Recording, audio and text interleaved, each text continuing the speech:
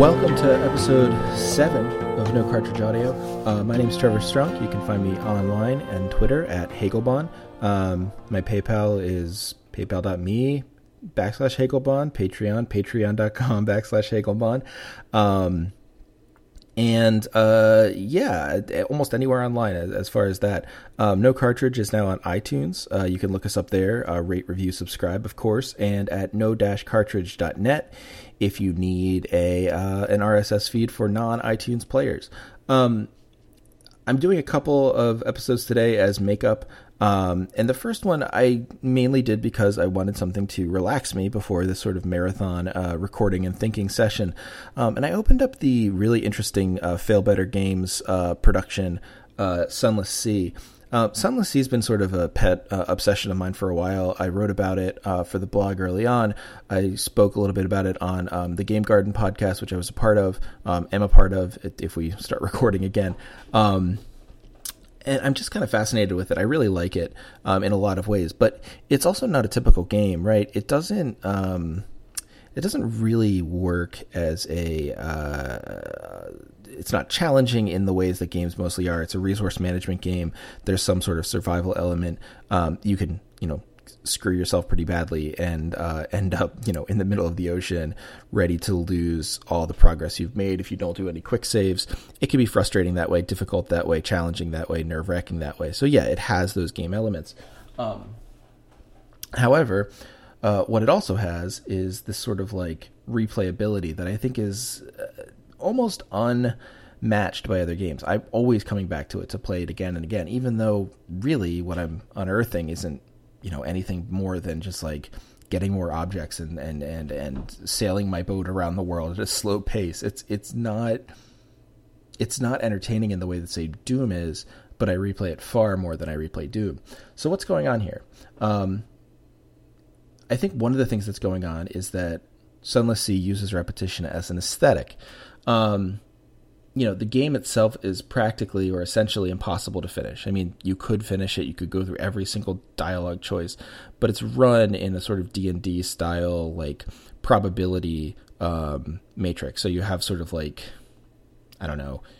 you have particular settings, hearts, veils, things like pages that allow you in conversations to have a particular percentage of having a particular branch open up to you. And if you roll the dice on those percentages, they work sometimes, they don't work other times. You'd have to play the game quite a bit, especially if you aren't using the quick save, which the game encourages you not to do. And I, in fact, think, makes a lot of sense in the game not to use. You have to play it a ton to actually get every single piece of the game out. So you're not playing for comprehension. You might be playing for the ending condition, but again, once you end, the game just starts again with a new sea captain. You can retire, but then your son or your kid or your whoever picks it back up. Really, for me, anyway, I'm playing for the repeatability of the feel, the atmosphere, etc. So the question becomes, why should this even appeal, right? It's not about difficulty. It's not about, comprehension. It's not about sort of finishing up a story necessarily, since the story is just about your captain kind of trying to find his way through this weird apocryphal world in a slow pace and difficult situations. Yes, there are storylines that you might want to finish in the game, but by and large, it's like a world that produces more and more and more stories, which is to say, paradoxically, also no stories at all. It's just you finding what you find. It's catch as catch can in a particular way.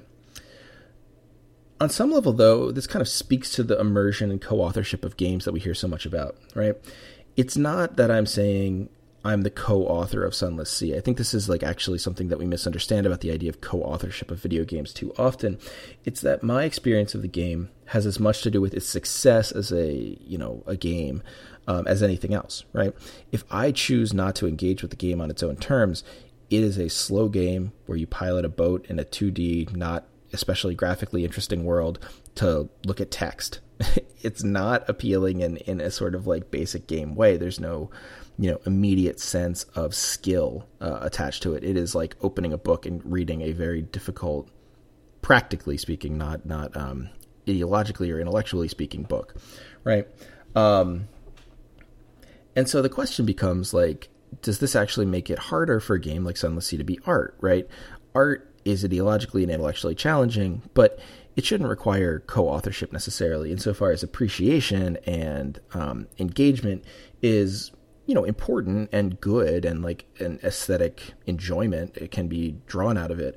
But that doesn't make a thing art. Me, getting an emotional appeal out of something like Death Wish, because like I remember the aesthetic from when I'm a kid, or like I, watched it at a particular time, it doesn't make it art. It's still sort of like a fascist dreamscape.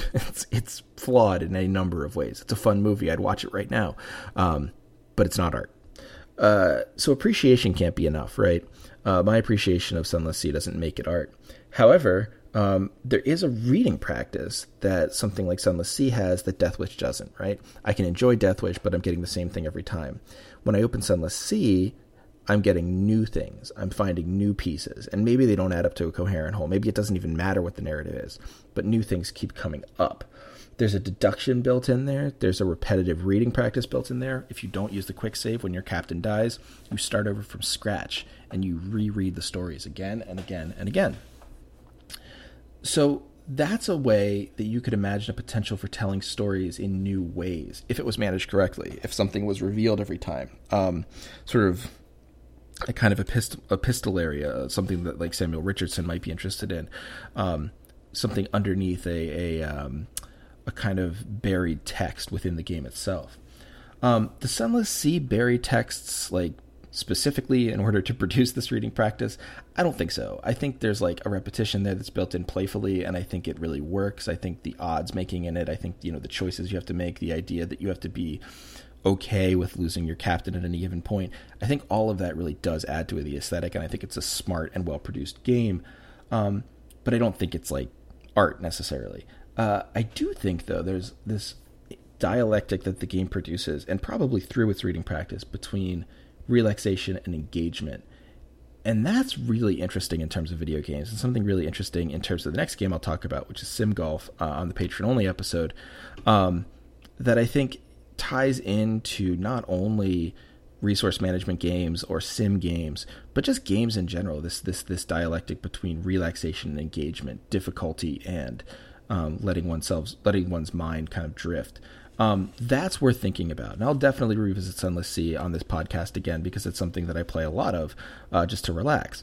And I may as well talk about that as well. But I'd like to think about that moving forward, and I think it's worth thinking about moving forward. So keep your eye on this space for the rest of the day. I'll be at least releasing one more, and maybe if the mood strikes me, 2 more podcasts, just to get right back on track. And thanks to all the new patrons. You really make this, that much easier to do more and more, and I'll be able to produce more and more ambitious work, and frankly, I'm just excited to do it with you. So please rate, review, subscribe, and keep an eye out. I will see you all later today.